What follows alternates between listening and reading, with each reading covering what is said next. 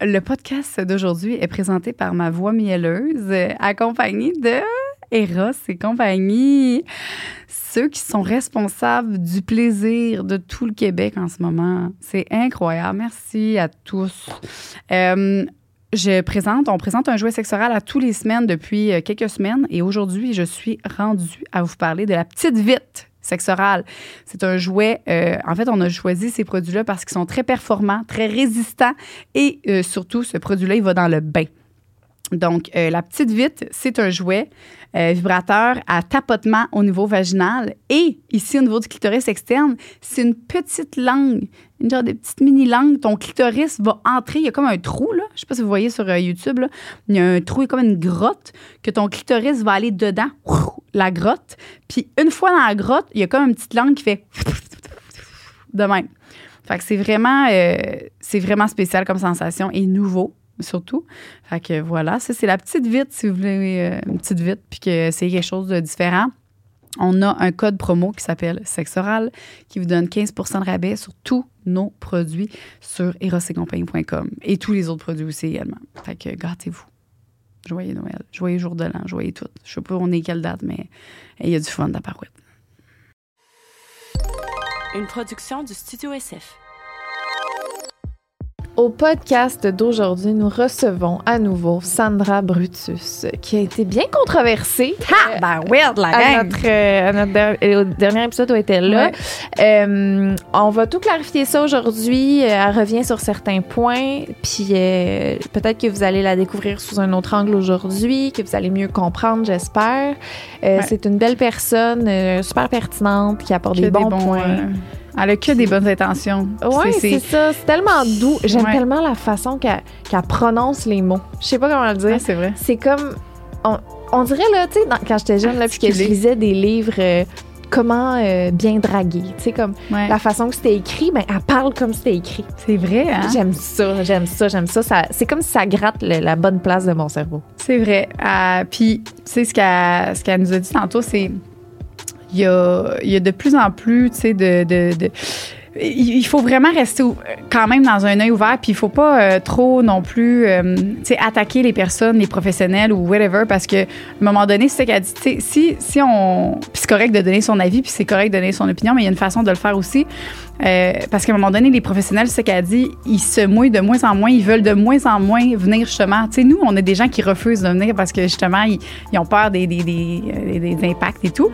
Fait que, puis ça, ben à un moment donné, ça va faire que si il y a de plus en plus ça, ben ils voudront plus parler, puis ils voudront plus s'exprimer, puis c'est là que les informations puis les conseils, ils seront plus partagés ouvertement, puis c'est important, fait que c'est correct de dire son opinion, puis c'est correct de pas aimer des podcasts, puis de pas aimer des personnes, mais de le faire dans le respect, puis voilà, fait que on regarde un autre podcast avec elle, puis on l'aime, puis on le sait qu'elle a que des bonnes intentions. Bon podcast. On l'aime beaucoup. On l'aime beaucoup.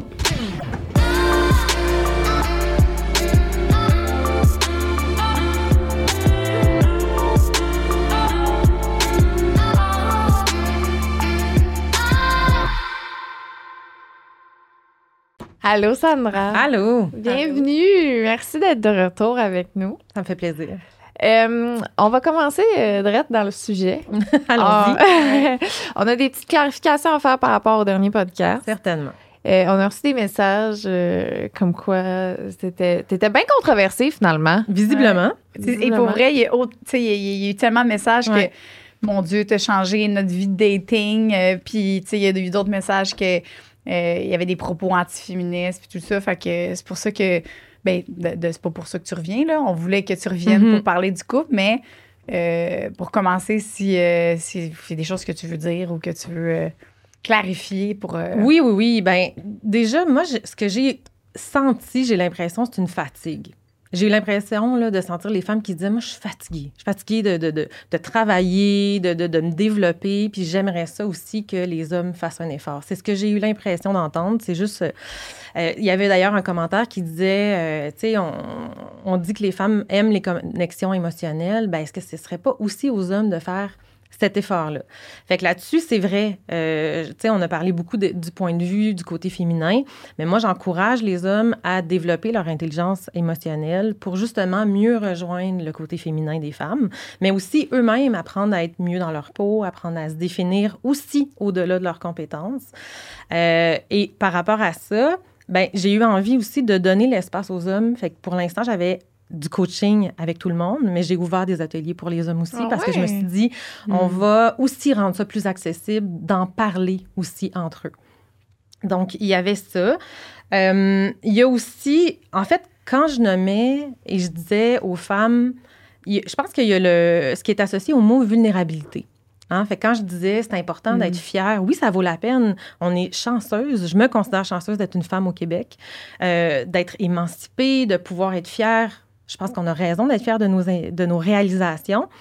Et j'encourageais les personnes à montrer aussi autre chose. Dans le fond, j'encourage les deux sexes à, oui, être fiers de leur réalisation, de leurs compétences, de leur profession, mais de démontrer aussi une vision plus globale d'eux-mêmes, leurs idées, leurs goûts, leurs traits de personnalité, leurs qualités émotionnelles, parce que ce que ça fait, en fait, c'est que ça stimule le désir. Et c'est aussi une façon d'enrichir sa vision de soi-même.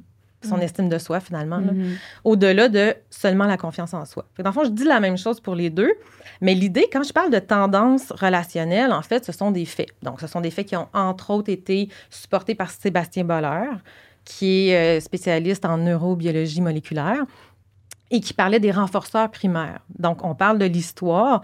Fait que bien sûr, il y a plein d'autres facteurs qui entrent en jeu là-dedans. C'est en constante évolution. Mais puisqu'il y a ces bases-là, ces tendances-là qui sont là, ça vaut la peine d'en tenir compte. Mais le but, c'est pas d'enfermer les gens dans des rôles traditionnels. C'est plus de dire que c'est là, on réagit encore à différents niveaux à ces stimuli-là et tenons-en compte parce qu'on est dans les tout débuts, dans les premiers rendez-vous. Puis je voulais aussi rappeler que ça se passe en mode virtuel. Et dans le monde virtuel, il y a plein de biais cognitifs. Il y a beaucoup plus une nécessité de filtrer. C'est pas la même chose que quelqu'un qui nous est présenté par nos parents ou par notre cercle d'amis et on sait déjà que c'est une personne qui est intéressante, qui est référée. Il faut filtrer un petit peu plus. Voilà. Le mot qui fait peur à beaucoup de gens, c'est le mot coach. Oui. Ça, oui, bien, je pense que je comprends. Je pense que c'est important parce que n'importe qui peut s'autoproclamer coach en ce moment. Fait que ça vaut la peine de vérifier si qui se dit coach a une réelle certification. Donc, dans mon cas, j'ai une certification en programmation neurolinguistique. Pour avoir ce titre-là de coach professionnel certifié en PNL, ça prend une formation de minimum 1000 heures. Qui est en PNL, qui inclut aussi d'autres approches, dont le coaching limbique dont je parlais la dernière fois. Et à ça, j'ai aussi mes formations. Donc, je suis allée au cégep en sciences humaines. Je suis détentrice d'un brevet d'enseignement pour les écoles primaires et secondaires en arts, mais il y a aussi des cours de psychologie de l'enfant, de l'adolescent, de l'adulte. Et j'ai fait 1 an en psychoéducation dans un baccalauréat qui, à ce moment-là, équivalait à un certificat en psychologie générale. Puis, il y a aussi le fait que il y a une partie qui est autodidacte. Donc, moi, j'ai grandi dans un milieu intellectuel. Comme je disais, mon père était psychiatre. Ma mère aussi était intellectuelle. Donc, on avait beaucoup de livres à la maison, que ce soit sur la littérature, autant les classiques que les romans, l'actualité, que ce soit la philosophie. Donc, il y a aussi une partie autodidacte où on a toujours encouragé chez moi la lecture, la curiosité intellectuelle. Puis, entendons-nous, un bac en séduction, ça n'existe pas. À l'université. Cela dit, si ça existait, je pense que je l'aurais. Donc, il y a toute une partie où j'ai suivi les coachs en séduction européens, français, américains. Puis d'ailleurs, ça ne se passe pas de la même façon dans d'autres cultures. Et ensuite, j'ai fait, on va dire, une synthèse de tout ça où j'utilise, oui, la neuroscience, le coaching, la PNL, les sciences humaines, ce que j'ai observé aussi en enseignement, parce que j'ai longtemps travaillé avec des garçons et des filles séparés. Donc, comment ils apprenaient ou comment ils étaient motivés de façon différente, ça aussi. Il y avait des choses qui étaient intéressantes à ce niveau-là. Et aussi en fonction de ce que j'observe dans ma pratique. Le but, après ça, c'est toujours un défi quand on parle du domaine humain, de synthétiser et de nuancer à la fois.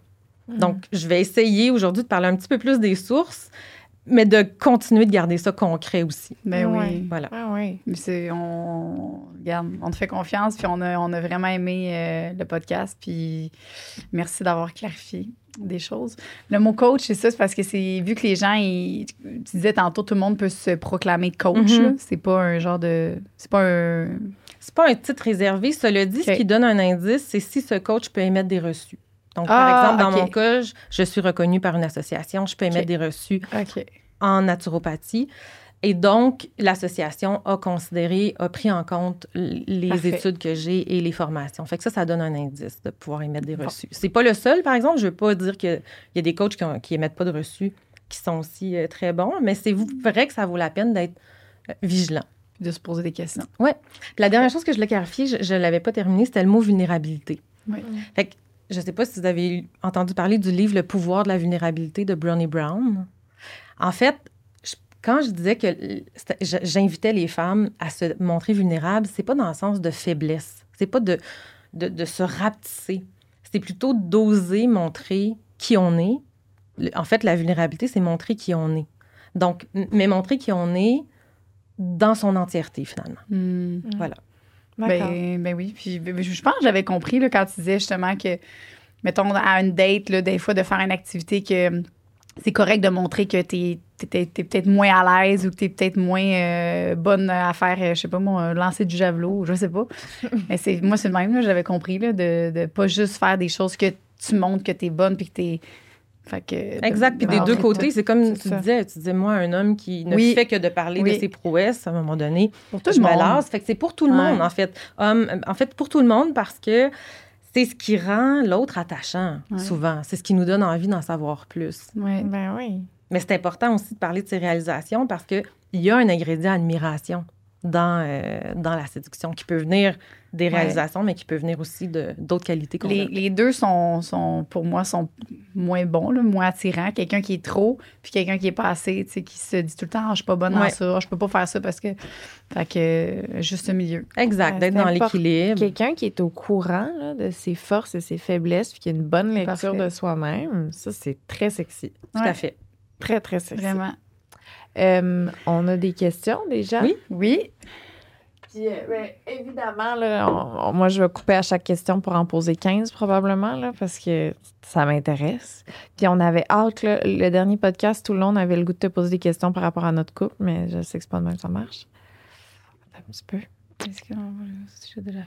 Oui, ça fait que tout ça, on a revu. C'était un petit... ça va faire un petit survol du dernier. Je peux peut-être préciser aussi la séduction. Là. Je sais qu'il y en a, quand on entend le mot séduction, j'avais dit, c'est la mauvaise presse.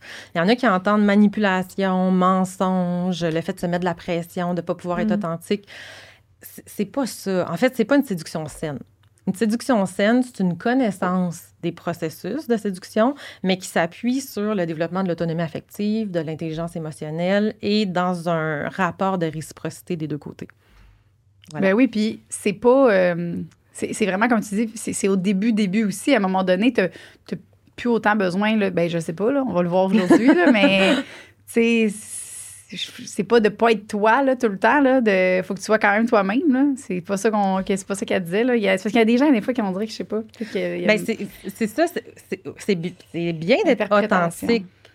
Après ça, c'est de s'assurer qu'on s'ouvre progressivement, qu'il y a une réciprocité aussi dans cette ouverture-là. Parce que si on est les seuls à se montrer vulnérables, à s'ouvrir émotionnellement, puis de l'autre côté, il n'y a pas de réciprocité, ben il peut y avoir un déséquilibre.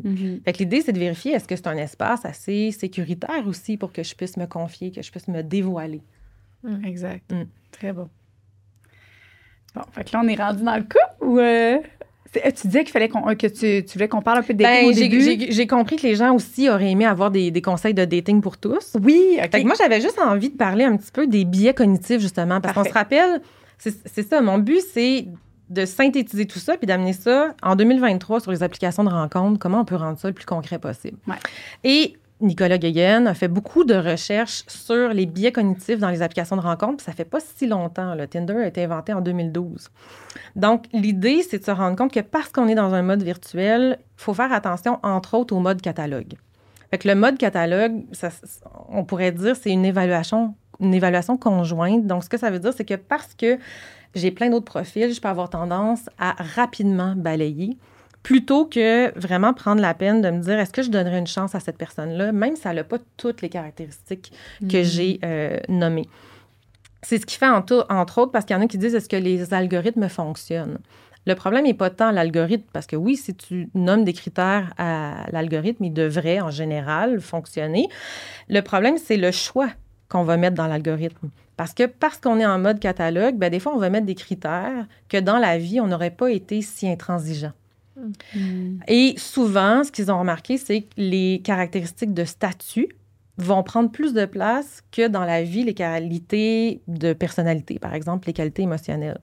Donc, une façon d'éviter ça, c'est de se donner un temps limite et un nombre de profils limite. Donc, par exemple, je ne sais pas, moi, je passe une demi-heure ou 1 heure et je ne regarde que 20 profils. Fait que ça permet, là, on tombe dans une évaluation d'approfondissement plutôt qu'être en mode catalogue. Et je me demande, bien, si j'avais cette personne-là devant moi, on imagine qu'il y a vraiment un humain de l'autre côté de l'écran, est-ce que je donnerais une chance pour en savoir un peu plus? Plutôt que, est-ce que c'est le partenaire de mes rêves? Ça vient aider. C'est un des trucs que je peux donner dans ce monde-là. Oui. Il y en a aussi, j'ai quelques clients qui me disent, ben moi, je fais ça un peu à temps perdu. Quand j'écoute la télé, là, j'envoie des messages ici et là. Mais ça vaut la peine d'être disponible pour saisir le momentum, mais aussi, si on veut se donner une chance de trouver une relation, on va dire, qui pourrait se développer vers une relation engagée, ben ça vaut la peine de bien faire les choses, dont le message d'approche. Donc, j'ai quelque chose de drôle à dire aujourd'hui parce que j'ai un client que j'ai demandé. Maintenant, Tinder offre l'option d'utiliser des réponses automatisées, comme première phase d'approche. Ah. Mais le problème, c'est que c'est bien beau l'intelligence artificielle, mais si après, on ne peut pas soutenir la conversation, ça ne donne pas grand-chose. Donc, lui, ce qu'il me disait, c'est qu'il avait reçu un message qui disait « Je n'ai jamais vu un chat jongler avec une pastèque. » C'est drôle? Il a répondu « Moi non plus. » Et elle de répondre « Ha ha ha, bon, je vais l'imaginer alors. » On s'entend que la conversation va terminer là.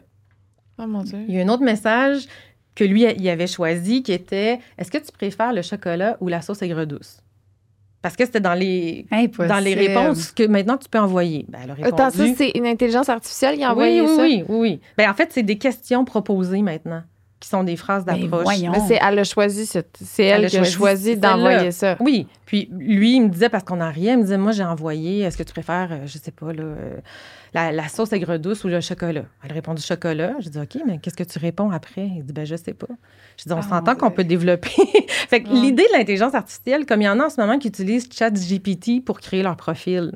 Ah, c'est une bonne idée, non? Ben, c'est une bonne idée si ça te correspond, puis tu l'utilises comme base. Oui, bien, mais ChatGPT, si tu l'utilises comme un outil, faire comme, OK, je vais me donner des idées, puis tout, puis qu'après, tu l'adaptes, là, mais j'avoue que là, faire copier-coller... Mais quand on n'utilise que ça sans développer ses habiletés de communication, ça ne sera pas plus aidant. Là. L'idée, c'est plus de développer ses capacités.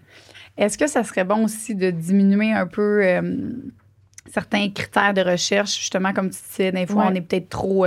là, on est sur l'application, on peut décider couleur de yeux, couleur de ci, whatever, là, je sais pas, là, je suis pas là-dessus. Là. Ça serait-tu bon de peut-être diminuer? Puis si oui, ça serait par quoi que tu diminuerais, toi? C'est quoi les critères un peu que tu trouves qui sont... Bien, ce qui est intéressant déjà, c'est de se dire qu'est-ce qui est non négociable et qu'est-ce qui est négociable pour moi.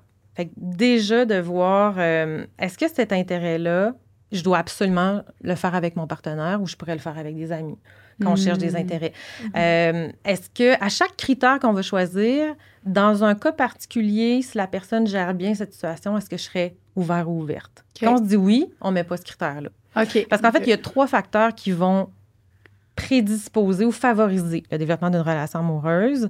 C'est les réactions aux imprévus, donc la capacité de réagir aux imprévus, la capacité de régler les conflits et les moments de qualité passés ensemble. Ça, c'est les 3 facteurs principaux qui vont favoriser le développement d'une relation amoureuse à long terme. Attends, peux-tu me répéter ça? Oui, moi, je vais l'adapter à mon couple. La capacité de réagir au conflit. Oui, OK, ouais. Au conflit entre nous. Entre Ah, OK. Au début, ça va être des malentendus. Ouais. Éventuellement, ça deviendra des conflits, parce que si on a un conflit au deuxième rendez-vous, on a un problème. Ouais. Donc, la capacité aussi à réagir aux imprévus. Les imprévus en dehors du couple, là, ce qu'il y a autour de nous, comment qu'on réagit en Exactement. Mettons, Et qui ton touche le autre couple aussi. Qui marche plus. équipe. Ouais, c'est ça. Voilà. Et les moments de qualité passés ensemble.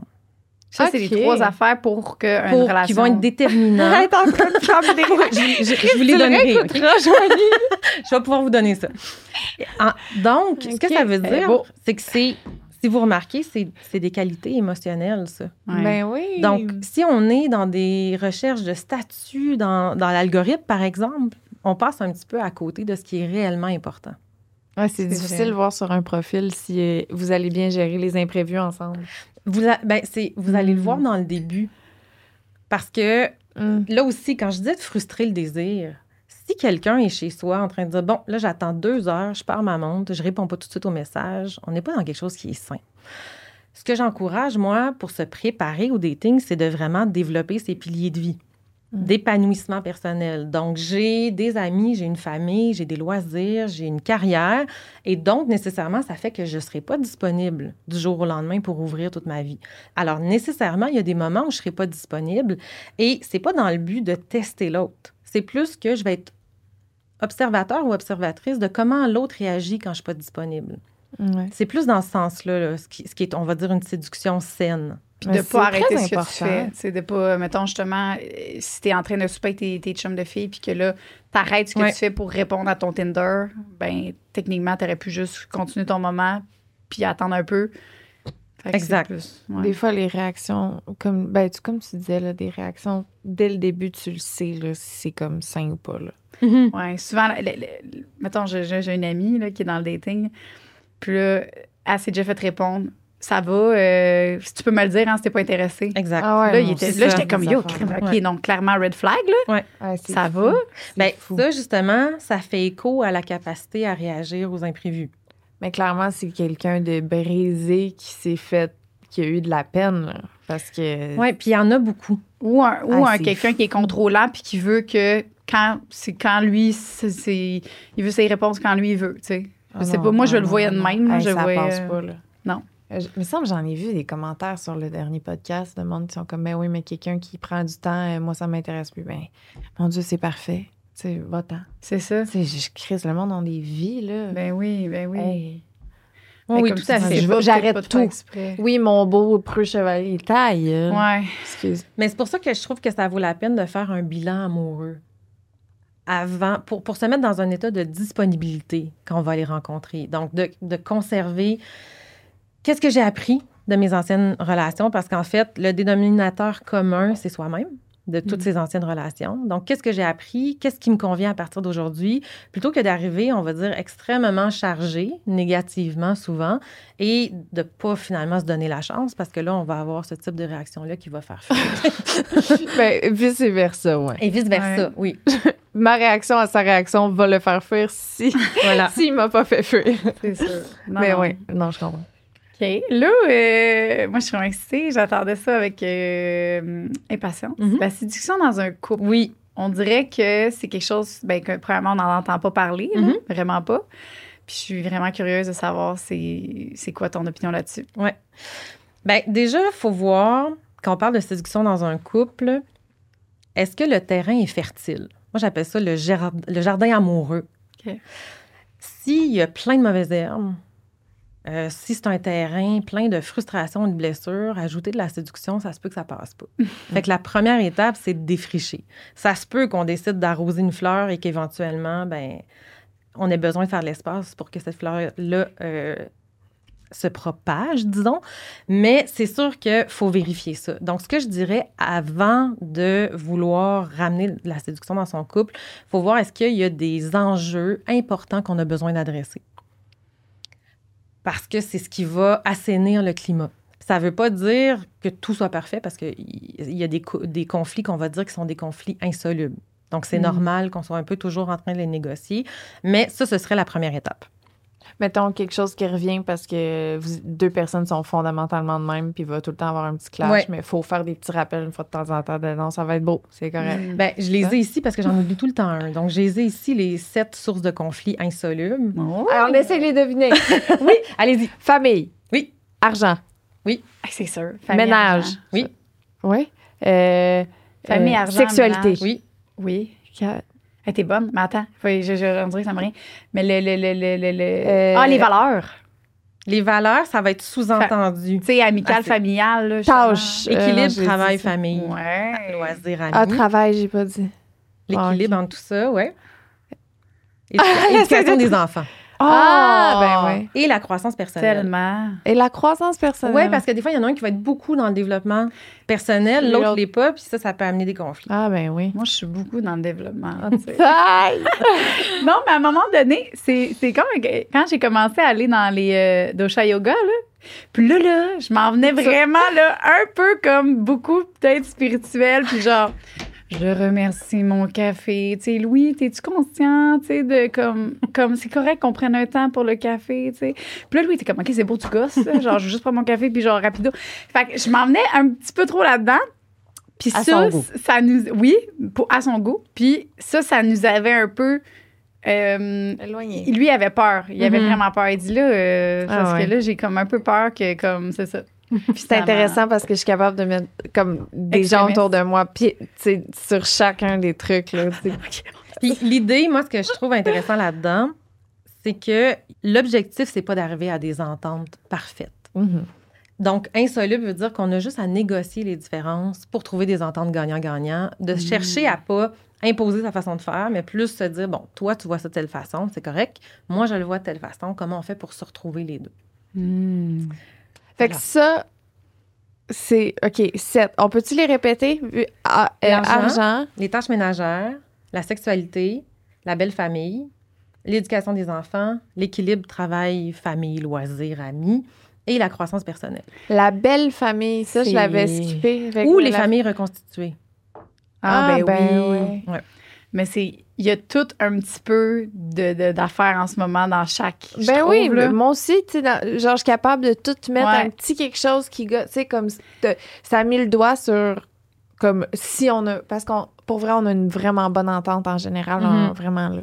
Mais, tu sais, je suis capable de tout pointiller comme, tu vois, là-dessus, ce serait ça. Là-dessus, ce serait ça, tu sais. C'est vraiment... L'idée, c'est pas de se dire que ça va être parfait. Il n'y en a Non, pas. mais- Donc, c'est pour ça qu'on appelle ça insoluble. On va toujours les négocier, mais que ce soit assez sain pour se dire, là, il y a de l'espace pour ramener de la séduction. Juste de savoir les catégories, là, tu t'assois avec un verre, là, avec ton chum, tu dis, bon, ça, c'est nos 7 catégories. On se situe par rapport à ça, par rapport à ça, par rapport à ça. Ouais. Tellement. Ce qui est conseillé, Oui, ce mais qu'on ça, fait Un par semaine, au pire. Ce qu'on fait en coaching de couple, c'est qu'on commence Ouais. avec le plus important. OK. Et là, on passe au travers. La Puis belle souvent, le fait d'adresser le plus important va aussi créer des cercles vertueux. C'est comme si ça va des fois régler d'autres choses. On n'a pas toujours besoin de passer à travers la liste. Mais on les met en ordre de priorité parce que tous les attaquer de front. Non, OK. Ah, j'avoue. Une chose à la fois. Puis chaque couple va trouver sa recette. OK. Donc, des fois, il y a plein d'idées qui vont sortir, un peu comme un brainstorming. Le couple va se dire, bon, mais moi, j'essaye telle chose. Puis ça se peut que ça marche, ça se peut que ça marche pas. Puis ça va se réajuster. Puis finalement, il y a quelque chose qui va fonctionner pour les deux. Est-ce qu'on pourrait avoir un exemple? Ben, un exemple, ça pourrait être comment les partenaires gèrent l'argent. Ouais. Donc, il y en a un qui a tendance à être plus dépensier, plus spontané. Il y en a un qui veut mettre de l'argent de côté, qui veut conserver. Ouais. Donc, une des idées, ça peut être de faire un compte commun, de façon à ce qu'il y ait une portion aussi qui va sécuriser celui qui a besoin de mettre de l'argent de côté. Et chacun a aussi un compte privé qui lui permet de dépenser son argent comme il a envie. Ce serait une des façons, par exemple. C'est bon, ça. C'est très bon. J'ai aussi une application qui s'appelle Slip It Twice. Je sais pas si c'est quoi? ça le nom, mais Slip It Twice. Slip It Twice. Puis ça a changé, ça a réglé notre... lire? OK, attends. Juste pour le fun de pouvoir dire c'est quoi le... C'est Splitwise. Splitwise. Ben, ça ressemble à ça, là. C'est comme ça, Slip It Twice. Puis ça, cette application-là a vraiment réglé une bonne partie. Comment vraiment ça marche? Ben, dans le fond, c'est que sur Split It Twice, là. Attends, Split It Twice. Tu mets vraiment trop de lettres pour rien. OK, check ça. Bon, Maintenant, Compte conjoint. compte conjoint. Là, toutes nous, là, on a une carte, exemple, de crédit parce qu'on fait des points. Fait qu'on met tout ça sur les points. Mais là, à chaque fois, parce que nous, ce qui arrivait, c'est j'ai payé ça. Ouais, mais ça fait plein de fois que c'est moi qui paye ça, c'est moi qui paye ici. À un moment donné, on accumulait chacun, puis lui, il pensait qu'il en payait plus. Moi, je pensais, fait qu'il y avait plein de non-dits. Fait que maintenant, on écrit tout. C'est pas compliqué, là. Je fais plus. J'écris souper, restaurant. Juste. Puis là, j'écris le montant. Puis là, j'écris, tu coches payé par toi et partagé équitablement ou payé par moi, Louis me doit tout. Fait que. Puis des fois, tu n'es pas obligé de choisir. Tu peux juste faire une liste de ça sur qu'est-ce que toi, tu achètes, qu'est-ce que lui paye. C'est drôle parce que Claude puis moi, on est dans ces discussions-là. C'est super sain, encore une fois. Mais c'est vraiment comme, hey, pour vrai, tu sais, mettons là, on vient d'aller en Floride. Puis moi, ça a donné que c'est moi qui ai payé tout le long avec ma carte parce que c'était moins compliqué. Puis on s'est dit, on checkera quand je reviens. Finalement, j'étais là, ouais, tu me dois tant. Puis là, il check, puis c'est lui qui avait payé les billets d'avion puis d'autres affaires. Puis finalement, c'est moi qui lui dois de l'argent, tu sais. Mais moi, je pensais qu'il me devait du gros cash. Finalement, c'est moi qui lui dois de l'argent. Ben c'est ça. C'est pour ça que Louis puis moi, on écrit chacun à notre bord tout ce que nous, on paye. À chaque fois que Louis achète de quoi, il s'en va faire la commande, il le met là-dessus. Moi aussi. Fait que ça fait qu'à la fin du mois, là, on a tout ça. Hey, ben non, c'est moi qui ai payé l'hôtel. C'est toi qui as payé l'hydro. Fait qu'à la fin, on n'a plus de chicane. C'est qui doit plus à qui? On le sait-tu? Ben là, en ce moment, moi, je dois 1 000 à Louis. Bon, tu vois. Mais, moi, dans ma tête, savoir. c'est tout le temps lui qui me doit du cash, tu sais. Fait que, regarde, une chance qu'on a ça. Ben, c'est une bonne idée. Puis des fois aussi, il y en a qui vont, dépendamment de la différence de salaire, ils vont s'organiser de façon à ce que les deux soient bien. Fait que, comme je disais, chaque couple a sa recette, mais comme tu nommais, des fois, c'est flou. Fait que le fait de le mettre sur papier, de le mettre dans une application, au moins, ça vient clarifier les choses. Ben oui, puis il n'y a pas de... Ouais, mais là, je paye tout le temps ça, puis il n'y a plus de cette chicane-là. Puis, en effet, Louis puis moi, on n'a pas le même... Tu sais, je paye des affaires, puis lui, il paye d'autres affaires. On n'a pas le même salaire, fait que... Mais ça, au moins, il n'y a plus de problème. On est vraiment, là... Ça a réglé l'aspect monétaire quand même, là. C'est très bon. Ah, bon. Bravo. Je vais te le donner après. Ben ouais, j'aimerais ça. On dirait que je me trouve ridicule lorsque j'essaie de creuser mon chum, quelqu'un nous dit. Des conseils? Ben, déjà, c'est de voir pourquoi cette personne a envie de creuser son chum. Puis c'est de voir, est-ce que c'est parce que j'ai entendu dire ailleurs qu'on devrait être encore là-dedans ou c'est vraiment ce que nous, on a envie? Fait que déjà, quand on parle de séduction, c'est de voir est-ce que c'est quelque chose qui me tente, moi, dans mon couple. Des fois, c'est peut-être de se demander quel est le sens du couple actuellement. Parce qu'on avait des raisons pour lesquelles on s'est rejoint au début. Ça se peut que ça ait changé, que ça ait évolué. On a peut-être besoin de redéfinir c'est quoi nos projets, qu'est-ce qui va nous stimuler aujourd'hui. Peut-être qu'on a, je sais pas, moi, les enfants sont grands. Donc, c'est vraiment de voir qu'est-ce qui pourrait nous nourrir aujourd'hui. Puis après ça, moi, ce que j'aime dans cette question-là, c'est, bon, quand je me sens ridicule, je trouve qu'on parle beaucoup de séduction. C'est bien là, de vouloir reséduire son partenaire. Mais je pense que la première étape aussi, c'est est-ce que je me sens bien, moi, dans mon corps, dans ma peau? Donc, est-ce que je me trouve attrayante?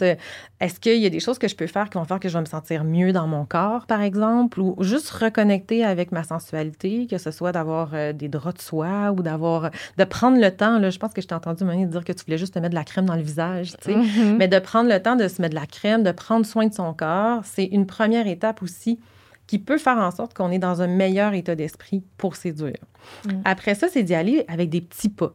Donc, on n'a pas besoin du jour au lendemain d'imaginer le gros scénario, mais de réinjecter tranquillement de la séduction. Fait que moi, un truc que j'aime beaucoup, c'est d'avoir un canal séduction.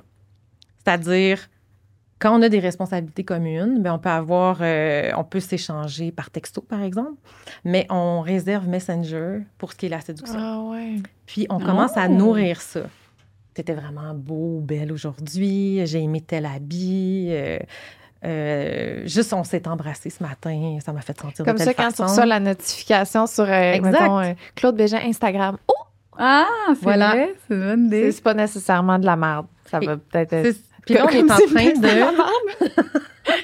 Pour une fois, il va pas il va pas... Non. Bon, là, on serait dans la communication, dans les convenants. Moi, je parlais plus d'un esti de mime plate, là. Ouais, ben oui, mais c'est... Un jeu de mots. C'est une bonne idée. Mettons par texto. Là. Nous, on ne se texte jamais, fait qu'on pourrait regarder ça par texto.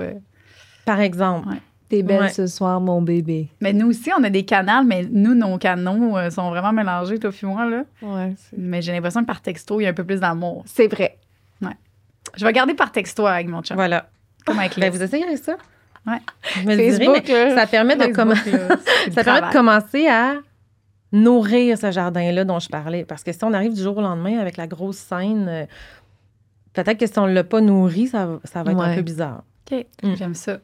Puis Oui. en tout cas, dans mon cas, là, Mhm. je sais pas, tu me diras ce que t'en penses, mais moi, de rendre service à l'autre, tu sais, mettons, là, on a le goût de passer une bonne journée ensemble. Là. Si les deux, on commence avec « j'ai besoin de ton aide, puis là, on s'aide pas, puis on fait juste être en conflit parce que les deux, on a besoin de faire nos affaires séparément, puis là, ça marche pas. » Mais de prendre un moment pour l'autre, là, faire comme « OK, là, en ce moment, je vais t'aider à faire ça. Bon, là, en ce moment, puis là, ça, là, toute la journée, à la fin de la journée, ça donne le goût de s'aimer, pas mal plus. De prendre le temps d'être là pour l'autre. Puis Ben, c'est que là, vous devenez des coéquipiers. C'est ça. C'est ça. J'ai pas l'impression de jouer contre lui un peu. Tu sais. Ouais, tout à fait. Au lieu de faire chacun de nos affaires à notre bord, puis qu'on essaie les deux de... Ben, le but du couple, c'est de mettre les forces de chacun au service du couple. Et on n'a pas les mêmes. Donc, des fois aussi, c'est de se dire, écoute, moi, si je fais telle tâche, là, ça va me prendre 3 fois plus d'énergie que si toi, tu l'as fait. Puis c'est de voir qu'est-ce qui est le plus économe en termes d'énergie et le plus facile pour chacun. Je vais garder cet argument-là si un jour il me demande de faire à souper.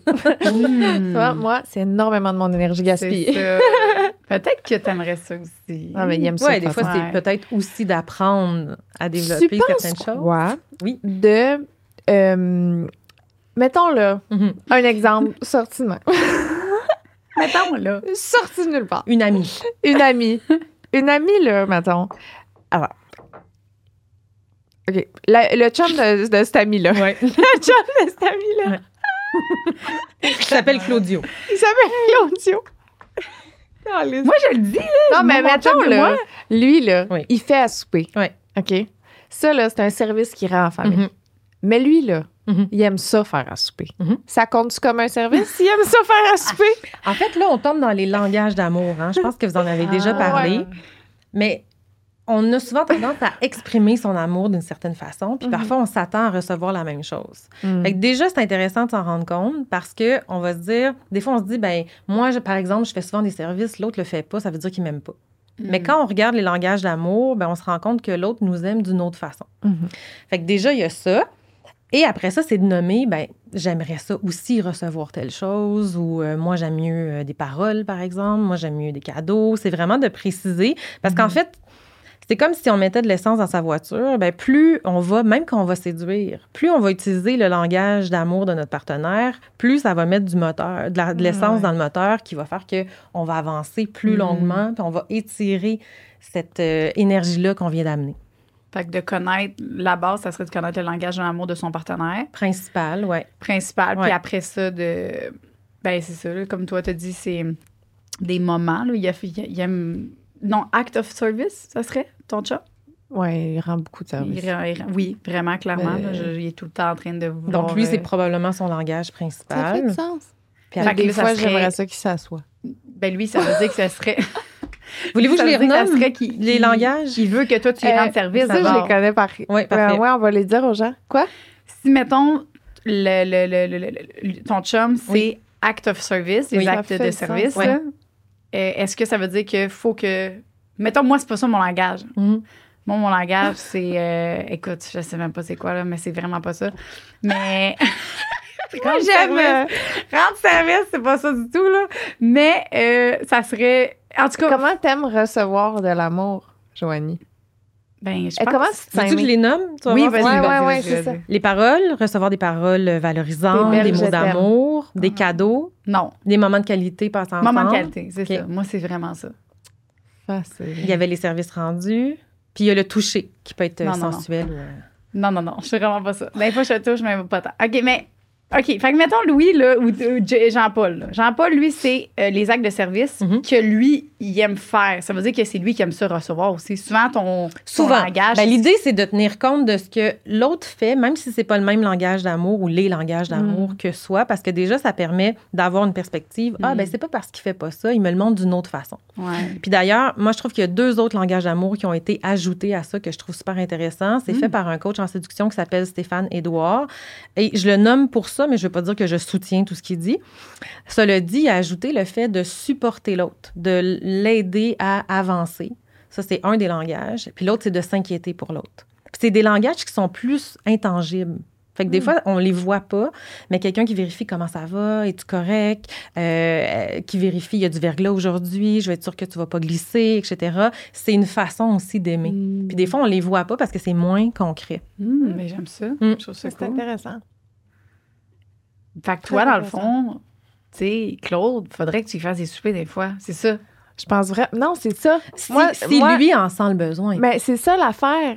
C'est que lui, mettons, il est comme « Ah, je veux nous rendre service, je fais à souper. Oh. » Il aime ça, faire à souper. Ça compte pas comme un service. Moi, je fais la litière. J'aime pas ça, faire la litière. Ah ouais, c'est ça qu'il fallait dire. Ben, c'est mes chats. Ah, Non, mais je niaise. Évidemment, je niaise, mais c'est vraiment... je comprends. C'est juste, on parlait c'est sûr que de l'idée, prendre les c'est- forces du couple. Mais Oui. c'est pas juste. Mes forces, c'est changer de la... C'est enlever de la Mais c'est pour ça, marde. des fois, C'est quand on a le temps, là, mais c'est de mettre les tâches Ouais. puis de voir comment on peut équilibrer ça Ouais. Ouais. de façon à ce que ça convienne Clairement, à il en tous. fait beaucoup. Énormément. C'est correct. Mais toi, tu l'aimes beaucoup, énormément. Mhm. Ouais. Correct. OK. Mais oui. Prochaine question. Hmm. Des conseils pour une relation à distance, pour tout ce qui est flirt et tout. Là. Ouais. Garder la passion. Flirt, ça dépend, on est à quel stade, disons, de la relation. Mais c'est sûr que c'est intéressant de garder des ponts, on va dire des ponts de séparation, de s'entendre sur le fait qu'on s'appelle, je sais pas moi, le matin, le soir, mais que ce soit pas juste factuel, qu'est-ce que tu as fait aujourd'hui, mais vraiment de se faire des dates. Même si on est à distance, ça peut être une façon de garder ce lien-là vivant. Ça, c'est une des façons. Puis de tout de suite prévoir quand est-ce qu'on va se revoir et de nourrir qu'est-ce qui va se passer quand on va se revoir. Tu veux dire des dates en FaceTime, maintenant? Ça pourrait.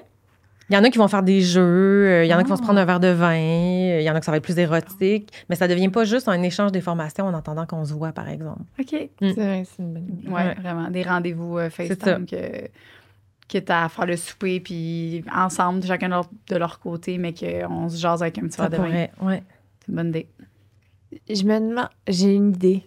Oui. On pourrait adresser comment régler chaque des 7 conflits. On pourrait, mais plus qu'on on se concentre sur la séduction. Ouais. Ah ouais, OK. Moi aussi, j'ai vraiment le goût, mais J'avoue. est-ce que, sinon, ça, tu penses qu'il y en a pour un bon podcast, ça?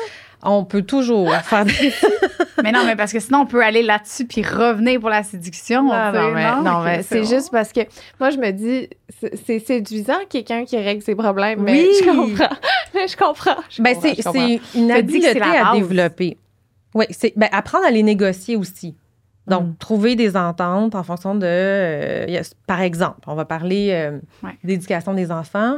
Souvent, il y en a un qui est plus permissif, puis il y en a un qui est plus encadrant. Mais la première étape, c'est de reconnaître que les deux sont importants, plutôt que de dire « ma façon de faire est meilleure que la tienne ». Déjà, si on arrive avec une ouverture, on ne cherche pas à avoir la vérité, on va moins se braquer. Après ça, c'est de dire « c'est quoi mon besoin derrière ça ». Ben moi, mon besoin d'encadrement, c'est de m'assurer qu'il y a un équilibre, il y a une routine, par exemple, puis ça fait que je ne suis pas surchargée. Fait que mon besoin, c'est d'être dans de la légèreté. L'autre, ça va être la permissivité, c'est que je trouve ça important, la spontanéité. J'aime ça qu'il y ait de l'espace pour des surprises. Je sais pas, là, je dis ça comme ça. Puis l'idée, c'est de voir, est-ce qu'on peut faire des moments pour les deux, par exemple? Est-ce qu'on peut s'entendre, on donne un exemple, pendant les journées d'école, la semaine que c'est plus encadré, mais la fin de semaine, on a un temps plus spontané où là, c'est pas grave, c'est plus lousse, même pour les heures de manger. Fait que ça s'applique à tout, dans le fond. Ça s'applique à tout, puis comme je disais, il n'y a pas de recette. C'est vraiment, chaque couple va essayer, puis l'important, c'est que ça convienne aux deux. Si ça convient juste à un, ça fonctionne pas. Bon, tant qu'il affronte le premier problème, puis qu'il fasse un terrain d'entente. Parfait, ça, c'est réglé. OK, mais exemple, tu sais, la famille, là, la belle famille, là. Oui. Bon. Oui, on a le goût de parler de c'est sûr séduction, que on a le goût de parler de nos problèmes. l'idéal- On a réglé avec toi. Là. on va passer vite, OK? L'idéal, c'est, de toute façon, on a déjà vu un peu l'argent, les tâches ménagères. Puis même là, comme je vous dis, c'est de façon générale. Il n'y a pas de recette. Là, après ça, des fois, ça vaut la peine aussi d'aller consulter parce que quand on est seul, on voit moins bien, disons, là, où on est impliqué émotivement. Donc, qu'est-ce qu'on disait? On était rendu à la belle famille. Idéalement. Je comprends que tu parles d'une amie aussi. Oui.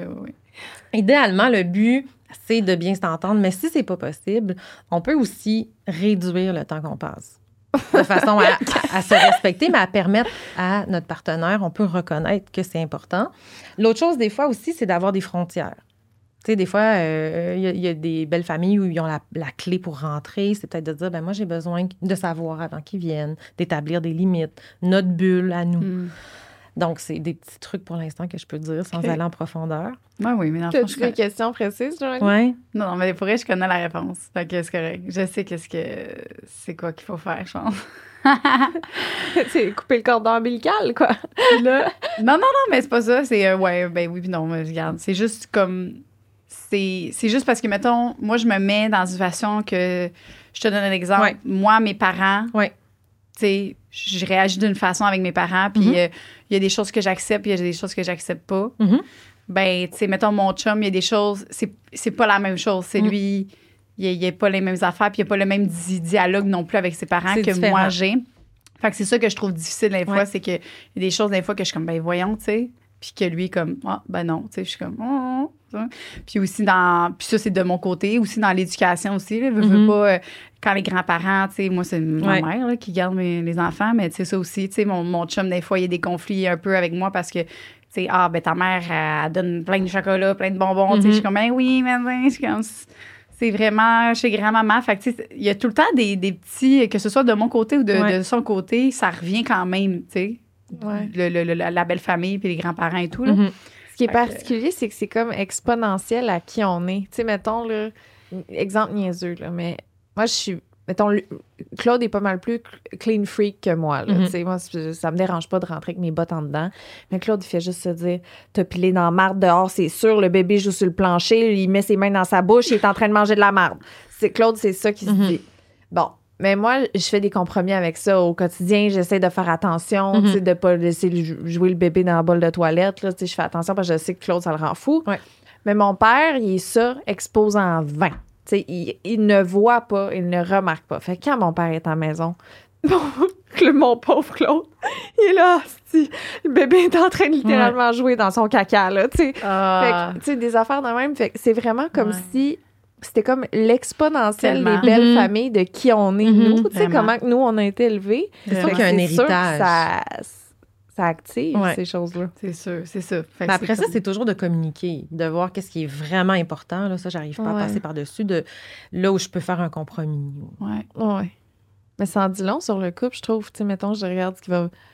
En tout cas, c'est intéressant. Ouais. Le côté de la famille. Puis les autres, vite, mettons. On avait dit qu'on allait passer vite. La sexualité. Oui. La différence de libido. Oui. Ça, c'est... On va jamais forcer la sexualité. Donc, s'il y a une différence de rythme, on va toujours aller au plus bas. Parce que si on ajoute de la pression là-dessus, ça ne fonctionne pas. Puis, souvent, faut voir qu'est-ce qui fait qu'il y en a un qui a moins envie. Des fois, c'est parce que c'est son rythme à lui, il faut le respecter. Puis après ça, c'est de voir comment l'autre peut s'organiser en conséquence sans nécessairement le prendre personnel. Des fois, c'est de voir aussi, est-ce que, comme je disais, il y a beaucoup de fatigue, il y a beaucoup de stress. Des fois, il y en a qui vont avoir envie tout le temps. Il y en a d'autres qui ont besoin de se mettre dans un état de disponibilité. Donc, est-ce qu'on peut permettre à celui qui a besoin de se mettre dans un état de disponibilité de le faire? Fait que déjà, c'est d'être conscient de comment il fonctionne, mon désir. Il est-tu là un peu n'importe quand tout le temps? Il est plus là quand je sors du gym? Il est là quand j'ai eu ma bulle avant? Et ça peut être de planifier, mais planifier sans exiger qu'il y ait une sexualité. Parce qu'encore là, on ne veut pas la forcer. Mais ça peut être, on a un moment ensemble. Peut-être qu'on va se masser, peut-être qu'on va se coller, peut-être qu'on va écouter un film, puis peut-être qu'on fera l'amour. Mais on a planifié ce moment-là. Comme ça, celui qui en a envie, ben, il se dit ça s'en vient. Puis celui qui a besoin de se rendre disponible, il sait déjà que ça s'en vient. Il peut penser, parce que c'est de l'énergie aussi, là, la libido. Il peut penser à, je vais économiser mon énergie ou je vais pouvoir me mettre dans cet état-là. J'ai peut-être un truc me concernant. Ma libido, mettons, je veux dire, est moins élevée qu'elle a déjà été en ce moment. Mais quelque chose qui va fonctionner pour moi, c'est de le sortir de la chambre à coucher, mettons. J'ai associé comme notre routine sexuelle à le lit, puis à des choses qu'on fait tout le temps depuis longtemps, puis que, tu sais, je suis comme, tant qu'à faire la même affaire, tu sais. Fait que, mettons, d'aller dans la douche, d'aller sur la chaise berçante, d'aller dans un parking, dans l'auto. Moi, c'est ça qui va faire que ma libido est comme, tu sais, c'est autre chose qu'on fait pas d'habitude. Fait que c'est comme pas... Tu sais, je sais pas ce qui s'en vient nécessairement, puis ça fait que je suis moins comme, bon. Ben, tu nommes en fait le facteur de nouveauté. Ouais. C'est vraiment un facteur parce que c'est ce qui se passe dans le début de relation. On ne sait pas où ça s'en va. Comment ramener de la nouveauté dans son couple? Ça peut être justement briser la routine en changeant de pièce. C'est une excellente idée ce que tu dis. Ça peut être la même chose pour manger dans une autre pièce. On mange tout le temps à la salle à manger, on va s'installer sur le salon, on va se mettre une couverture au sol, on va se faire une ambiance. Oui. Des fois, ça n'a pas besoin d'être gros. C'est juste qu'on change justement l'association dont tu parles. Ben ça doit être un bon truc dans la séduction au sein du couple, là, de faire des petits soupers ailleurs, de se faire un super romantique dans le salon. Comment, toi, mettons, tu dirais que dans ton couple, tu utilises la séduction en ce moment? Comment que tu fais savoir à ton chum comment tu le séduis au quotidien? En ce moment? Ouais. Tu le séduis pas beaucoup? Ouais, ça. En ce moment, non, parce que je suis vraiment dans un mode je suis dans le mode vraiment, je veux dissocier un peu les actes de la sexualité. Tu sais, je suis en mode avec Louis que je veux qu'on apprenne à se coller sans faire l'amour. Fait que pour ça, ben, je veux qu'on se colle, mais je veux pas qu'on fasse l'amour. Fait que je suis comme vraiment dans ce mood-là. Des fois, c'est difficile, mais je résiste. Fait que je veux vraiment qu'on casse ce genre de moule-là, là, tu sais, que... Avant, c'était rendu ça, là. C'était vraiment genre, bon, je sais, il me spoon, il me colle, fait que là, je sais qu'il veut faire l'amour. Fait que, tu sais, ça venait tout le temps ça. Puis moi, ben, ça m'a créé une irritabilité. Ça m'a créé vraiment que dès qu'il voulait me coller, maintenant, je pensais vraiment juste tout le temps, ben, il veut faire l'amour. Il veut pas me coller parce qu'il veut me coller, parce qu'il veut me dire qu'il m'aime. Puis c'était ça que je trouvais ça poche à la fin. Quand j'ai réalisé ça avec le sexologue, là, j'étais comme, c'est ça qu'on vit en ce moment. Puis j'ai pas envie que ça soit ça. J'ai envie que je puisse me coller avec mon chum, puis qu'il n'y ait pas pénis qui est là, genre, le goût de fourrer, tu sais. On peut-tu juste se coller sans fourrer, tu sais? Fait que voilà, en ce moment, c'est ça. Ben, c'est que là, vous êtes en train d'apprendre un autre mode. Oui. Qui est de la sensualité, du toucher, etc. Fait que c'est ça. Fait que c'est le coller sans sexualité, puis on apprend à se recoller, puis il n'y a rien. Colles-tu en espérant qu'à un moment donné, tu veux coucher avec? Ben, à l'hôtel, c'était ça. Puis là, il était comme, j'étais comme, non. Puis j'étais comme, non. Puis j'ai pas envie. Puis il était comme, il était comme un peu, il dit, ouais, mais là, on est à l'hôtel. Genre, mais justement, regarde, c'est correct des fois. Penses-tu que c'est une bonne façon de éventuellement? Ben, ça dépend de chaque... Non, c'est pas bien ou ça dépend de chaque couple. Là, ce que j'entends, c'est quel c'était son besoin. Ouais. Et ça a été entendu. Après ça, c'est de voir comment ça va évoluer. Ouais. Mais des fois, ça peut être une bonne façon de désassocier. On parle toujours d'association, de désassocier ça. Ensuite, comment on peut ramener le plaisir aussi d'être ensemble. Tu sais, des fois, ça peut être de créer un peu plus de désir sans pouvoir passer à l'action tout de suite. Exemple, s'embrasser passionnément 5 minutes avant de partir au travail. Fait que ça fait qu'on est un peu dans le début, on retourne un peu dans cette frustration-là de désir. On va peut-être y penser toute la journée. Ça prend 5 minutes, ça nous a reconnectés. Il y a peut-être des chances que le soir, il se passe quelque chose. C'est des petits rituels. En fait, ce qu'ils ont vu, c'est que les couples heureux passent à peu près 5 à 10 fois plus de temps à se faire des compliments que les couples qui sont malheureux. Fait que c'est aussi de nourrir le positif. Et ça alimente le terrain. Fait que ça, c'est une des façons. Maintenant, j'en ai un truc pour vous qui est pour tout le monde et on minimise le pouvoir de l'odorat. Ouais, donc en fait, c'est parce que suite au COVID, il y a eu beaucoup de recherches sur l'odorat parce qu'il y en a qui perdaient l'odorat justement, même qui sont en train de travailler sur des nez artificiels, des prothèses nasales, Ils sont en train de travailler là-dessus. Et ils se sont rendus compte que le sens de l'odorat, c'est celui qui a le chemin le plus direct. Donc, et il est associé beaucoup à la mémoire sensorielle, émotionnelle. Ce qui fait que quand on sent une odeur de biscuit, on sent quelque chose qu'on a vécu quand on était jeune, ça revient tout de suite, que ce soit positif ou négatif. Mais là, si on se rappelle au début, Si on avait, par exemple, un parfum, ben ça vaut la peine de le remettre, ce parfum-là. Parce qu'on va réactiver cette période-là dans laquelle on se courtisait au début. Puis des fois, ça peut être tout simplement de changer de parfum aussi. Il paraît que ça pourrait réactiver le désir. Maintenant, c'est un parfum qui nous va bien. Donc, ce qui est important, c'est que ça ne vienne pas masquer complètement notre odeur corporelle parce qu'il y a les phéromones aussi qui entrent en jeu. Fait que l'idée, c'est de se trouver un bon parfum, de reprendre celui qu'on avait déjà ou d'aller s'en choisir un nouveau. Voilà. Ouais, moi, je suis mûre sauvage depuis que j'ai 12 ans. Fait que mon chum est écœuré. Ah ouais? Mais, tu sais, il me fait bien. C'est comme mon parfum depuis... c'est le Juste dans un jardin, tu sais. J'avais un parfum parce qu'on s'est comme rencontrés à une télé-réalité. Puis j'avais un certain parfum à ce moment-là. Puis... tu pourrais le remettre. Ben, je l'ai déjà remis une fois. J'ai fait un test. Il n'a pas vraiment remarqué. Mais moi, je sens cette odeur-là. Puis moi, ça me le fait que je suis propulsée à ce moment-là. Puis c'est vraiment pas un gars de parfum. Il aime pas ça. Ben, ça peut être pour toi aussi, des fois, si tu veux t'aider à te remettre dans le mood de remettre ton parfum. Ben, ça peut être aussi d'utiliser des odeurs, on parlait de cuisine, de biscuits, de diffuseurs, mais les odeurs peuvent vraiment aider à créer une ambiance qu'on aime. Est-ce qu'on a des odeurs associées? Ben, il semblerait que les odeurs plus épicées sont plus sensuelles. Mais maintenant, ça dépend parce que ça ira pas à tout le monde. Fait que je pense que c'est quelque chose de plus personnel. Les hommes, ça a l'air que la vanille, ils sont plus sensibles à ça. Ah ouais? Vanille. Les parfums vanille, des crèmes, mettons, pour le corps, plus vanille. Ça, c'est... c'est ça, encore là, je ne pas chacun, là, mais aussi, ce que je faisais au début là, de notre relation, que je pourrais ramener, c'est que j'avais une chandelle que quand j'allumais cette chandelle-là, c'est une odeur aphrodisiaque, c'est une chandelle érotique. Puis que j'avais associé vraiment à comme le plaisir là, en couple. Ça fait combien de temps que tu l'as pas allumé, cette bougie-là? Moi, j'allais poser la question. Avant mes bébés. Avant, tu sais, non, Soliane, je l'avais refaite. Là, on avait fait une soirée Saint-Valentin, puis j'avais faite. Puis depuis, je l'ai pas refaite, cette odeur-là. Ouais. Ça serait peut-être ça.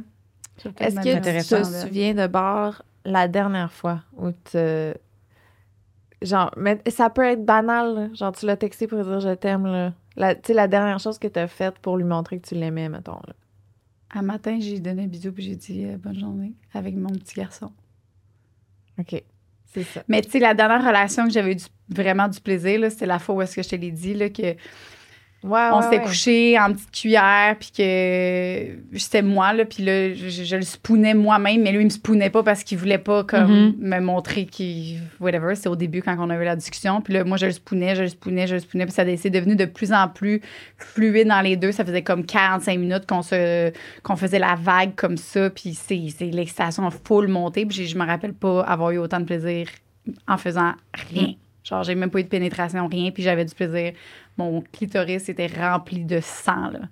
J'étais comme... Parce que dans le circuit, on va dire, du plaisir, là, si on revient à notre striatum, qui est l'organe de pulsion dont je parlais avec Sébastien Boller, il va y avoir une récompense de dopamine à 3 moments. Okay? Quand on est à la recherche d'un objet de désir, indépendamment de ce que c'est. On a envie d'acheter quelque chose, on a envie de courtiser quelqu'un, on a envie d'atteindre un objectif. Au début, pendant qu'on l'anticipe, il y a de la dopamine qui est envoyée. Quand on atteint l'objectif, il y en a encore parce qu'on a réussi, on est récompensé. Et dépendamment si on sait ou pas si ça va arriver, quand il y a un effet d'incertitude, il y en a encore qui est sécrété. Donc, c'est ce qui fait qu'entre autres, dans la phase de la lune de miel, on en a tout le temps, hein, parce qu'on ne sait jamais, on anticipe l'autre, c'est nouveau, on l'admire, on ne le connaît pas. En plus, il y a du mystère, on travaille fort, donc on se mobilise, ce qui fait qu'on reçoit plus de récompenses, puis on ne sait pas comment va être le résultat. Et quand on est en couple, l'effet anticipation, on est plus dans la routine, il est moins là. Attends, les 3, c'est incertitude? Anticipation. Anticipation. Le fait de faire des efforts pour atteindre l'objectif, puis quand on l'atteint. Okay. Je les mets ensemble. Et l'incertitude qui est reliée au résultat. Incertitude, OK. Donc, justement, on s'entend que l'incertitude... Tu ne sais pas si va te répondre. Voilà. Puis que là, il te répond. Oui, c'est ça. Comme, exact. C'est ça. Okay. Quand on est en couple, il y en a beaucoup qui s'en vont. Fait que l'idée, c'est comment je peux ramener de l'anticipation. Ben, c'est justement en planifiant. Puis planifier, je sais qu'il y en a qui vont dire c'est tellement anti-romantique de planifier. Il y en a qui n'aiment pas ça.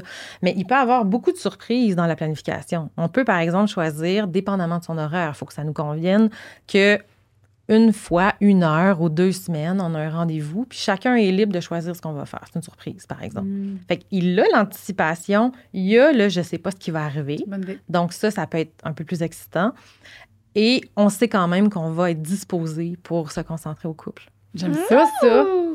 Parce que souvent, c'est souvent moi qui va prévoir, tu sais, parce que... Oui, c'est ça. Mais il y en a aussi, je vais en parler brièvement, il y a le jeu Créer à souvenir aussi qui est intéressant, là, qui vient d'arriver. C'est un jeu qui est inclusif. Et pour ceux qui n'ont pas d'idée, ben cette personne-là, elle a pensé à ça.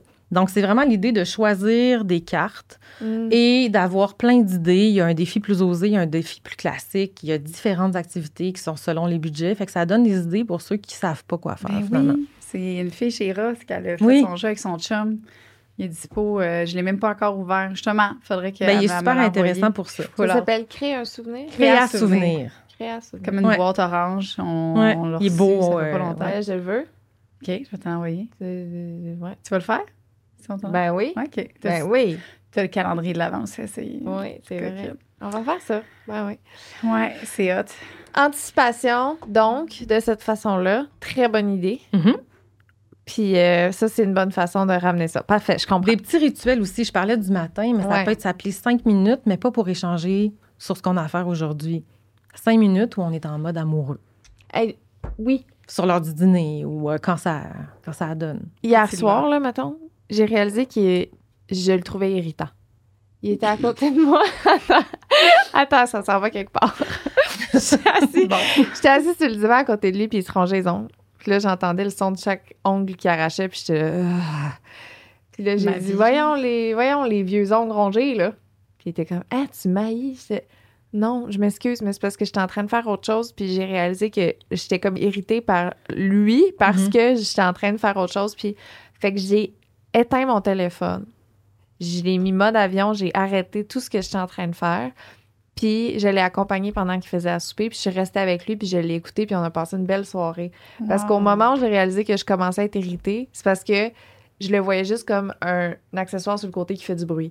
Mais à la seconde où j'ai coupé tout ce que j'étais en train de faire puis que je me suis concentrée sur lui, automatiquement, on a passé une extraordinaire de belle soirée. On l'a fini dans la douche, la lumière rouge, pendant que le bébé dort. Ben, bravo, en tout cas, d'avoir été capable de te réajuster. Mais ça, c'est intéressant.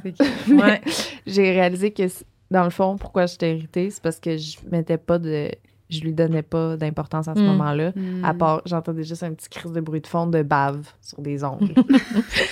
Ça peut aussi avoir un lien avec son besoin d'espace. Ça peut arriver dans un couple. Souvent, il y en a un qui a envie plus d'être fusionnel. Il y en a un qui a envie de plus d'autonomie. Fait que des fois, quand on est dans c'est ce qui est souvent, là, ce qui est assez récurrent, c'est de donner de l'espace à celui qui en a besoin. Et ça peut faire en sorte qu'il est plus disponible. Parce que des fois, ce qui peut arriver, c'est que celui qui a plus envie d'être avec l'autre, il est tout le temps en train de courir après, il est toujours en demande. Fait que celui qui en veut pas, il est encore plus en train de s'éloigner. Puis là, on est dans un cercle vicieux. Fait que c'est important de dire... Des fois, ça peut être de le planifier aussi. Moi, j'ai mes bulles à moi. Ça n'a pas besoin d'être tellement long. Mais au moins, je les ai. Et comme ça, l'autre, il peut les respecter. Ça va lui donner envie d'être plus présent. C'est parce que des fois, le concept de la bulle... La personne, elle ne comprend pas, vraiment. Bien, si elle n'en sent pas besoin, c'est pour ça que c'est important de le clarifier, puis des fois, de vraiment l'inscrire, parce qu'effectivement, ou de rappeler moment bulle. Je barrerai à la porte. D'avoir un code. Que pendant ma bulle, il vient à côté il vient s'asseoir sur le lit avec le bébé pour me parler. Ben, parce que lui, il n'en sent pas le besoin. Oui, non, c'est ça. Puis que le moment bulle n'est pas assez clair. Oui, exact. Comme qu'elle dit, moment bulle, genre, ou sinon tu t'achètes une petite affaire, man, tu mets sur ta porte. Ne pas déranger. Ben, c'est parce que quand tu parles de ton irritation, ça peut aussi créer ça. Le fait de ne pas avoir ces moments bulles, c'est ça. Donc, si on parle de séduction, on a besoin d'espace un peu. Donc, de réaliser aussi que c'est important pour toi, même si c'est des petits moments, ça va jouer sur la disponibilité aussi. Ouais. Comme lui, quand il fait caca, mettons, genre, il veut tout le temps être seul, mais moi, je me rends compte que je donne pas sa bulle parce que moi, j'entre, puis Fait qu'il faudrait que je respecte ouais, ça. c'est ça. Ça, ça me fait réaliser ça. Mais pour moi, c'est tellement pas important parce que je suis comme, ben non, moi, quand je fais ça, il n'y a pas de problème. C'est Mais important lui, je pense pour que lui. c'est C'est son ça, petit tu moment, nommes lui. bien. Mais c'est que ça va être gagnant pour les deux, en fait, de le respecter, ce moment-là. Bulle. Peu importe Ouais. quelle est l'activité, disons, de la bulle. Mais c'est important aussi que celui qui a tendance à être plus autonome, plus indépendant, priorise et planifie des moments en se disant, ben c'est aussi important pour l'autre Ben, c'est ça qu'on que j'ai cultive. réalisé là. hier. Parce que à force, mettons, de ne pas avoir mes moments complets où je suis seule, ben là, j'ai fini par être irritée, mettons, dans mon quotidien, que je vais être comme, il est tout le temps là, il est tout le temps là. Ben, en place. Mais là, évidemment, j'exagère pour les besoins de la cause, puis je trouve ça drôle, puis je l'aime. On le sait. Je suis en manière avec ça. Mais justement, de faire, OK, tu sais, lui, clairement, il voudrait que je sois disponible, puis que je me laisse, tu sais, comme qu'on passe un moment ensemble, parce que là, on est tout le temps ensemble, mais zéro moment de qualité. Fait que justement, de faire comme, OK, ben check, je vais fermer mon téléphone. Tu sais, de faire le premier pas, puis après ça, ben ça va être plus facile pour moi de faire, OK, là, je veux ma bulle. T'sais. L'idée aussi, c'est de privilégier la qualité au-delà de la quantité. Parce que des fois, quand on vit ensemble, on passe beaucoup de temps ensemble, mais pas de bonne qualité. Des fois, c'est de se dire, ben j'ai un passe-temps, je vais prendre un temps pour moi, puis on se verra ensemble et je serai disponible, plutôt que d'être toujours dans des entre-deux. Ben oui, c'est sûr. Je l'ai souvent entendu. Ben oui, mais on a passé la fin de semaine ensemble, mais en réalité, non. On essaye là, vraiment là, maintenant de...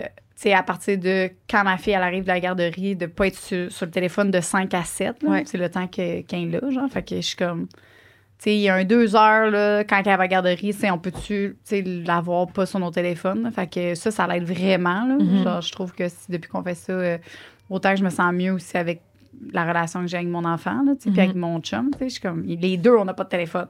Fait que... Mais c'est ça. Puis c'est des ajustements, hein, au fil du temps. Qu'est-ce qui te... Ouais. Bon. Rebonjour. Désolée pour la petite pause. Yes. C'est quoi qu'on disait avant de se quitter? En fait, je voulais vous expliquer les phases du couple. Oui. Donc, on en a parlé un peu au premier. La première, c'est la lune de miel. Donc, la passion, on est dans la fusion, on a plein d'hormones qui font en sorte qu'on se synchronise facilement, on a plein d'énergie. On a cette hormone-là, dont la phényléthylamine, qui est comparée à de la cocaïne. Donc, on est vraiment sur un high. Après ça, il y a une phase de désillusion. Donc, ça, c'est entre 3 mois et à peu près 1 an et demi. Ça dépend des couples, ça dépend des styles amoureux. Donc, de façon générale, il y a une désillusion qui fait que ce cocktail d'hormones-là diminue. On se rend compte que l'autre est imparfait. Il y a des défauts et vice-versa. Et là, on se dit, ben finalement, je ne sais plus si on est compatible. Et là, le choix amoureux, c'est vraiment de dire, on va construire la relation. C'est pour ça qu'on dit que l'amour, c'est un choix. Avant ça, c'est l'état amoureux.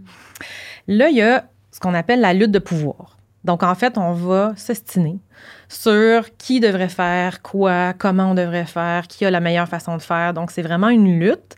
Et l'objectif, c'est de dépasser ça pour arriver au partage de pouvoir. Mais il y a beaucoup de couples qui restent pris dans la lutte.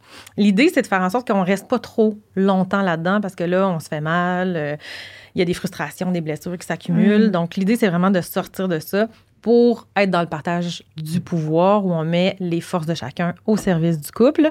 Et par la suite, on va être dans l'engagement et la contribution, même l'ouverture à plus grand, finalement, là, une fois qu'on aura réalisé nos projets communs. Une des croyances par rapport à la séduction à laquelle il faut faire attention, c'est de croire que ça va être comme au début. Parce que ça a changé. Donc, des fois, les gens vont dire, je n'ai plus les papillons, peut-être que je n'aime plus la personne, mais ça n'a rien à voir. C'est juste que ça s'est transformé. Et si on cherche à retrouver la même chose, on va pouvoir recréer certains éléments, on va dire, mais on ne pourra pas retrouver la même chose. Fait que la première chose, c'est d'avoir des attentes qui sont réalistes par rapport à son couple et à pas trop s'en demander, finalement.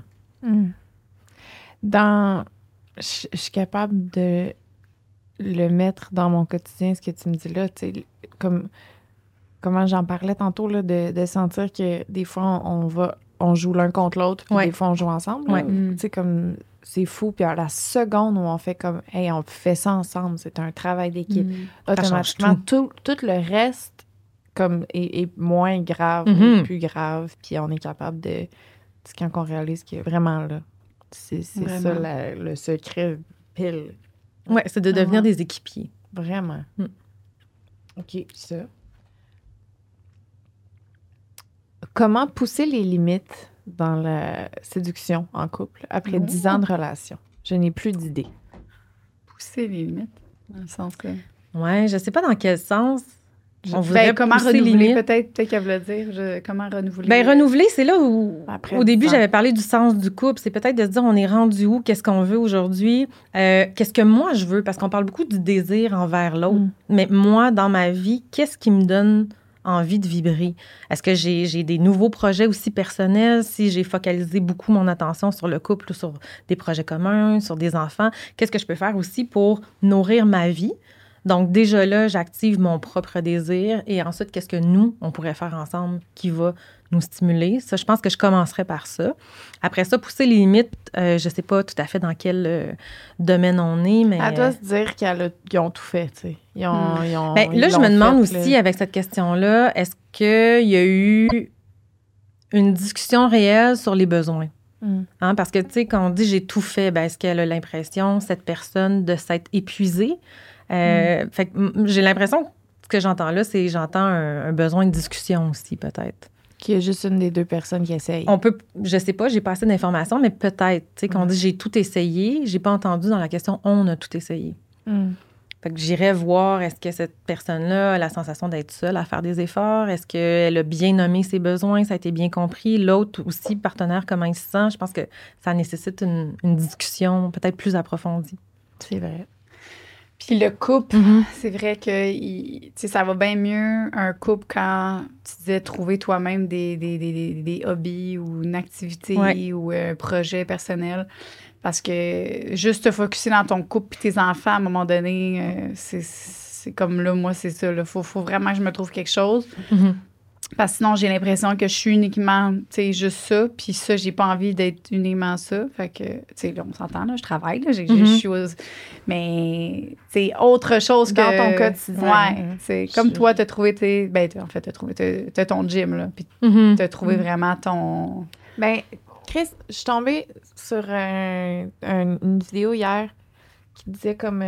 on peut-tu comme arrêter de dire que les femmes qui prennent le temps de prendre une douche, de se préparer avant d'aller se coucher, de se préparer le matin, c'est des temps libres? Non, c'est le style de base.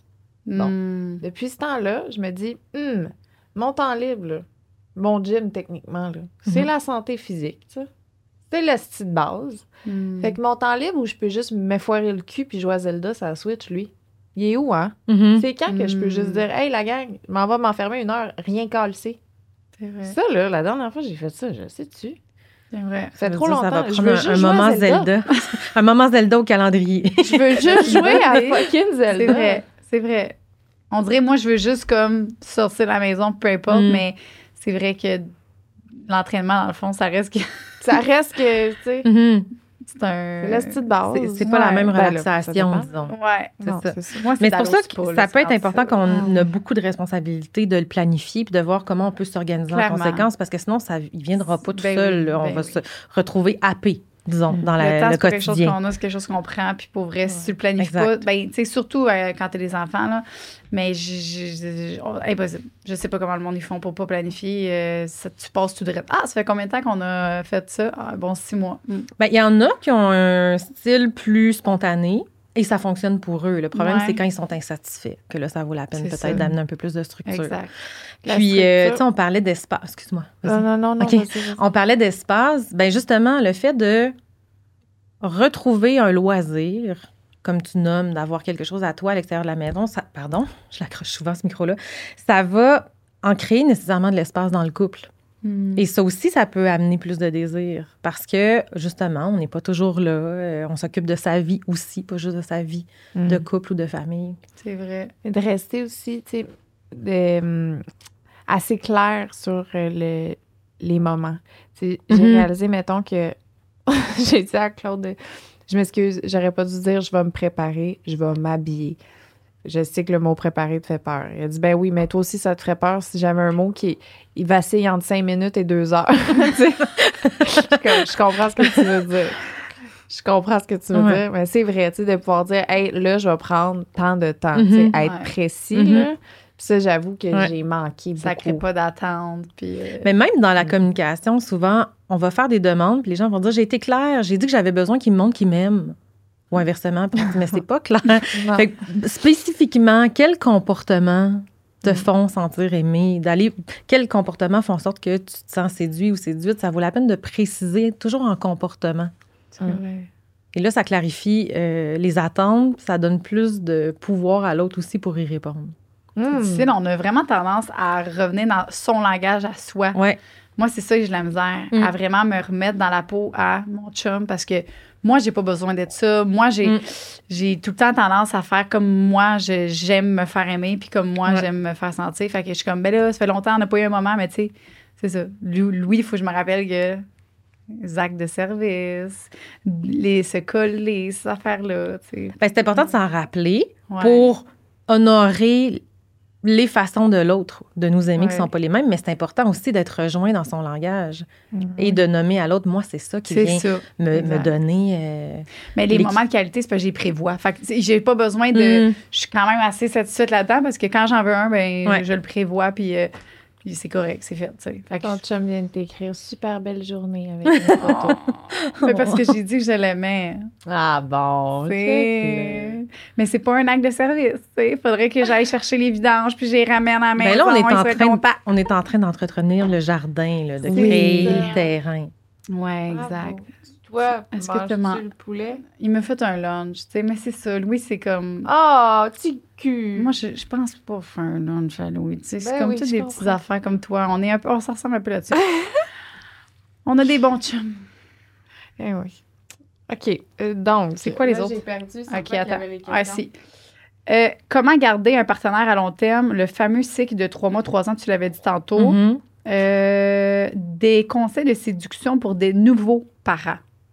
Je voulais juste répondre à la première 3 ans. C'est vrai que j'avais répondu, mais moi, il y a une question que j'aime beaucoup quand on se dit, pas une question, mais un rappel, quand on se dit de ne pas prendre l'autre pour acquis, c'est de se rappeler, pas pour générer inutilement de l'anxiété ou de la paranoïa, de se dire, à n'importe quel moment, ce partenaire peut m'être enlevé pour différentes raisons. Et des fois, on le prend pour acquis, mais de se rappeler ça, que oui, il pourrait me quitter, il pourrait arriver quelque chose. On ne veut pas devenir prophète de malheur, mais se dire, cette personne fait un choix à tous les jours aussi d'être là.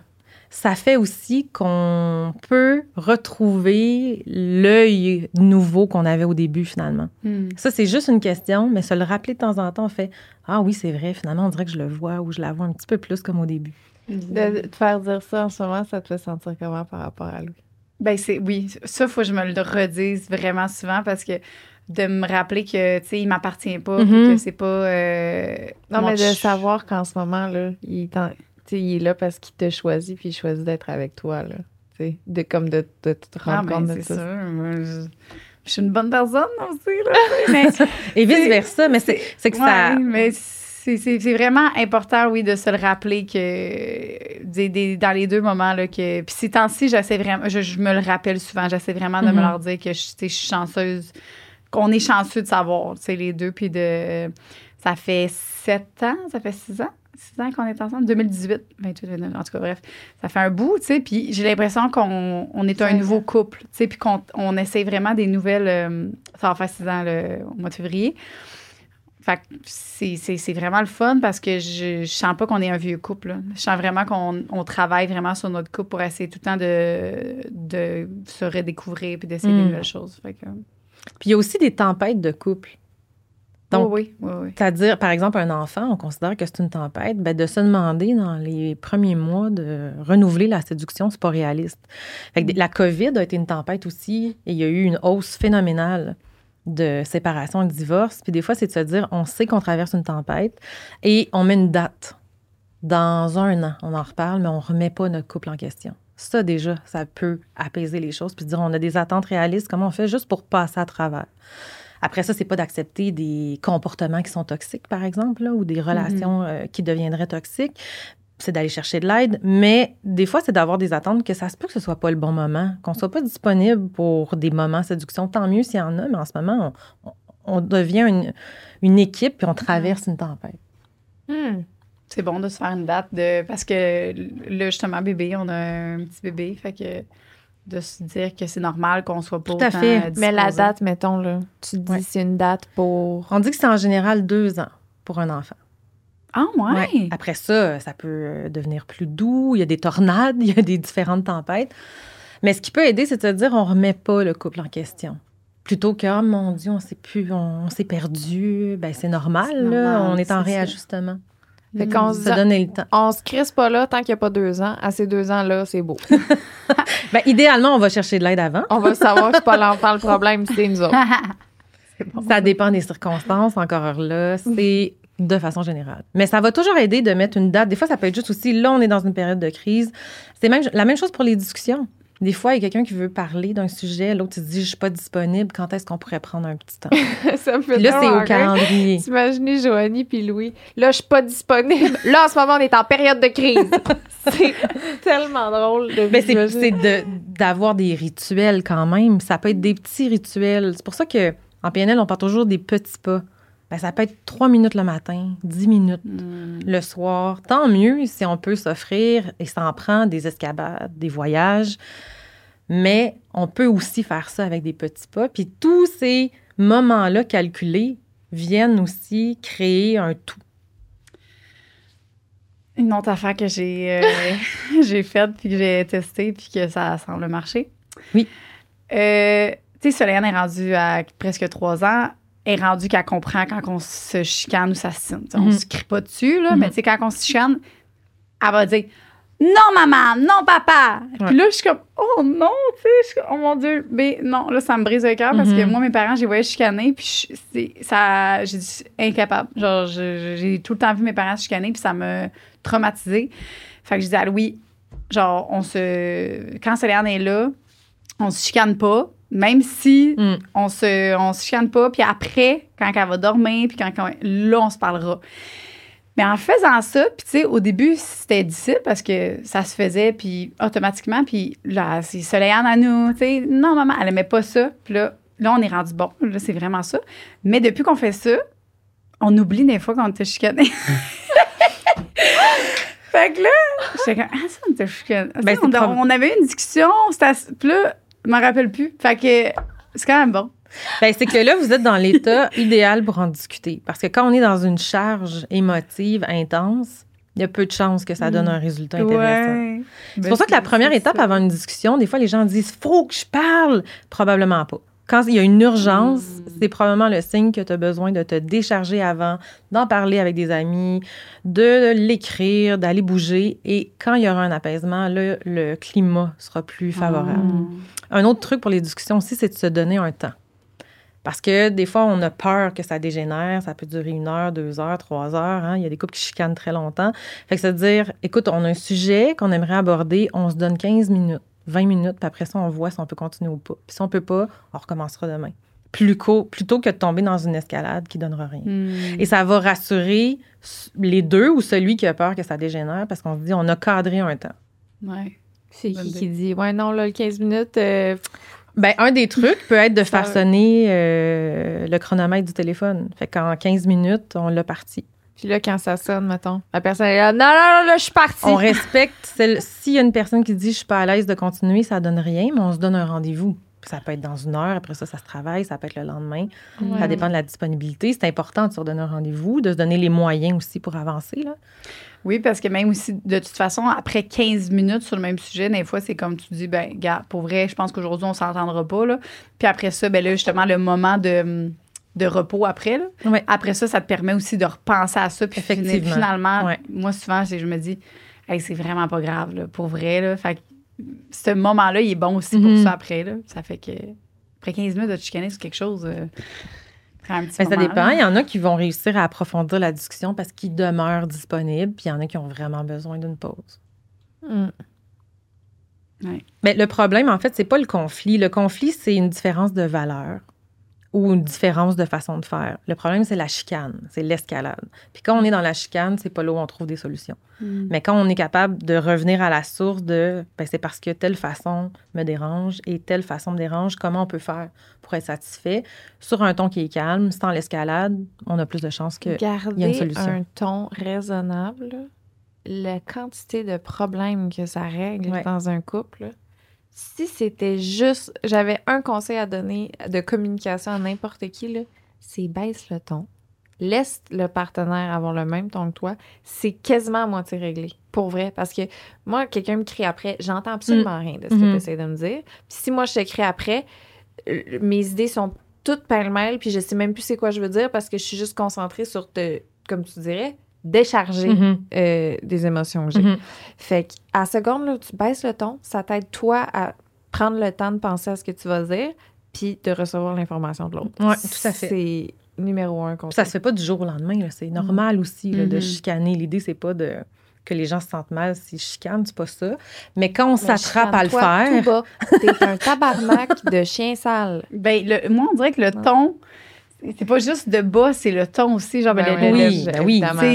Moi, mettons, mon chum, quand il me parle d'un certain ton, là, ça pourrait me faire chicaner encore plus que s'il me crie après, parce que ce ton-là, je l'ai associé à... Peux-tu l'entendre?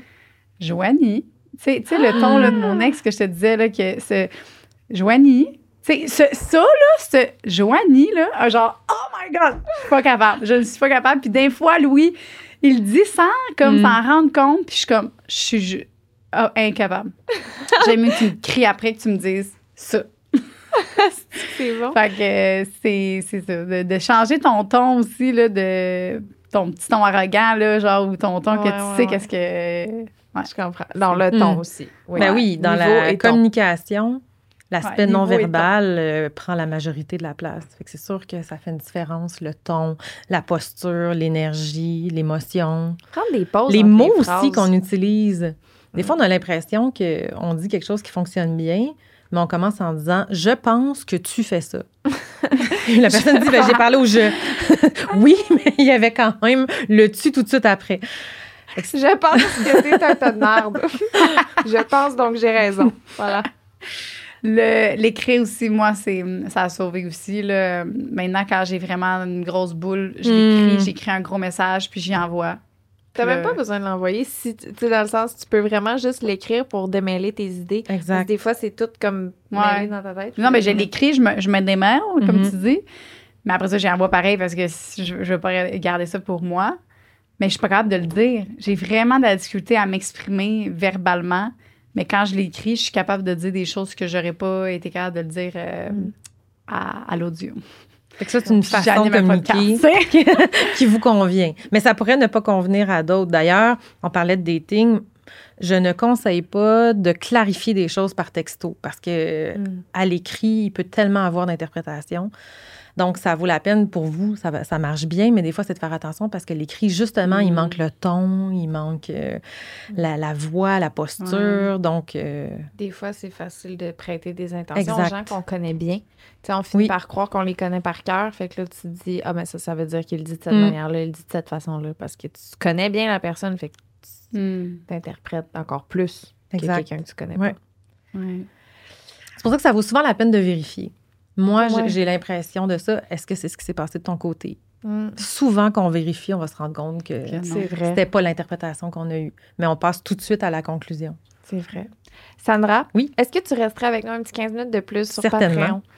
Tu es extraordinaire. Merci énormément. On le sait qu'on a beaucoup juste parlé de nous aujourd'hui. On voulait que tu nous aides, nous. On n'a pas pensé à l'audience du tout. On était comme, sauve-nous ça, Sandra. Mais les audiences se voient en nous. Fait que, tu sais, il y en a beaucoup, là, que... On a vraiment des... Faut pas se sentir mal parce que il y en a une gang, là. Ils sont dans notre bateau. Fait que c'est parfait. Encore une fois, moi, ça m'aide beaucoup. Ça m'a fait du bien d'écouter. Fait que pour terminer, Sandra, avant d'aller sur Patreon, tu as une plateforme. Et comment on fait pour te joindre puis être avec toi là-dedans? sandrabrutus.com. OK. Donc, je pars des ateliers pour hommes et j'ai l'intention aussi de faire des événements de PNL pour tous et pour les couples. Et pour les garçons aussi, les personnes... Ateliers pour hommes. Ah oui, excusez. Voyons. Bon, parfait. Fait que les couples, les hommes, tout le monde, les femmes aussi, tout le monde. aussi tout Et le le monde. bienvenue dans tes ateliers. Voilà. Ben merci. On va Merci. mettre ça en dessous du lien. Le lien, vous allez pouvoir cliquer sous l'épisode. Merci à vous. Bienvenue sur la plateforme officielle Patreon Sexe Oral. Je suis là. En arrière. Je suis là, j'arrive. Lisande Nadeau. Qu'est-ce que tu peux t'attendre sur notre plateforme Patreon? C'est des shows en live qu'on n'a jamais montré à personne que tu vas pouvoir voir. Vous allez pouvoir poser connais des pas. questions pour des invités qui s'en viennent. Vous allez voir un podcast bonus par mois. Des fois, c'est des shows live. Des fois, ça va juste être nous ici qui jam. Après les podcasts qu'on va avoir enregistrés, on va aller direct sur Patreon pour filmer des after-shows. Des annonces à l'avance, des billets, des accès à des shows live. Peu importe ce que vous choisissez comme whatever, on vous remercie d'avance. Ça fait une grosse différence pour Sexe Oral. C'est quelque chose qui grandit. C'est notre bébé. On est fiers, on est contents. Ouais. Puis On a voilà. le goût de Merci poursuivre. Encore. énormément.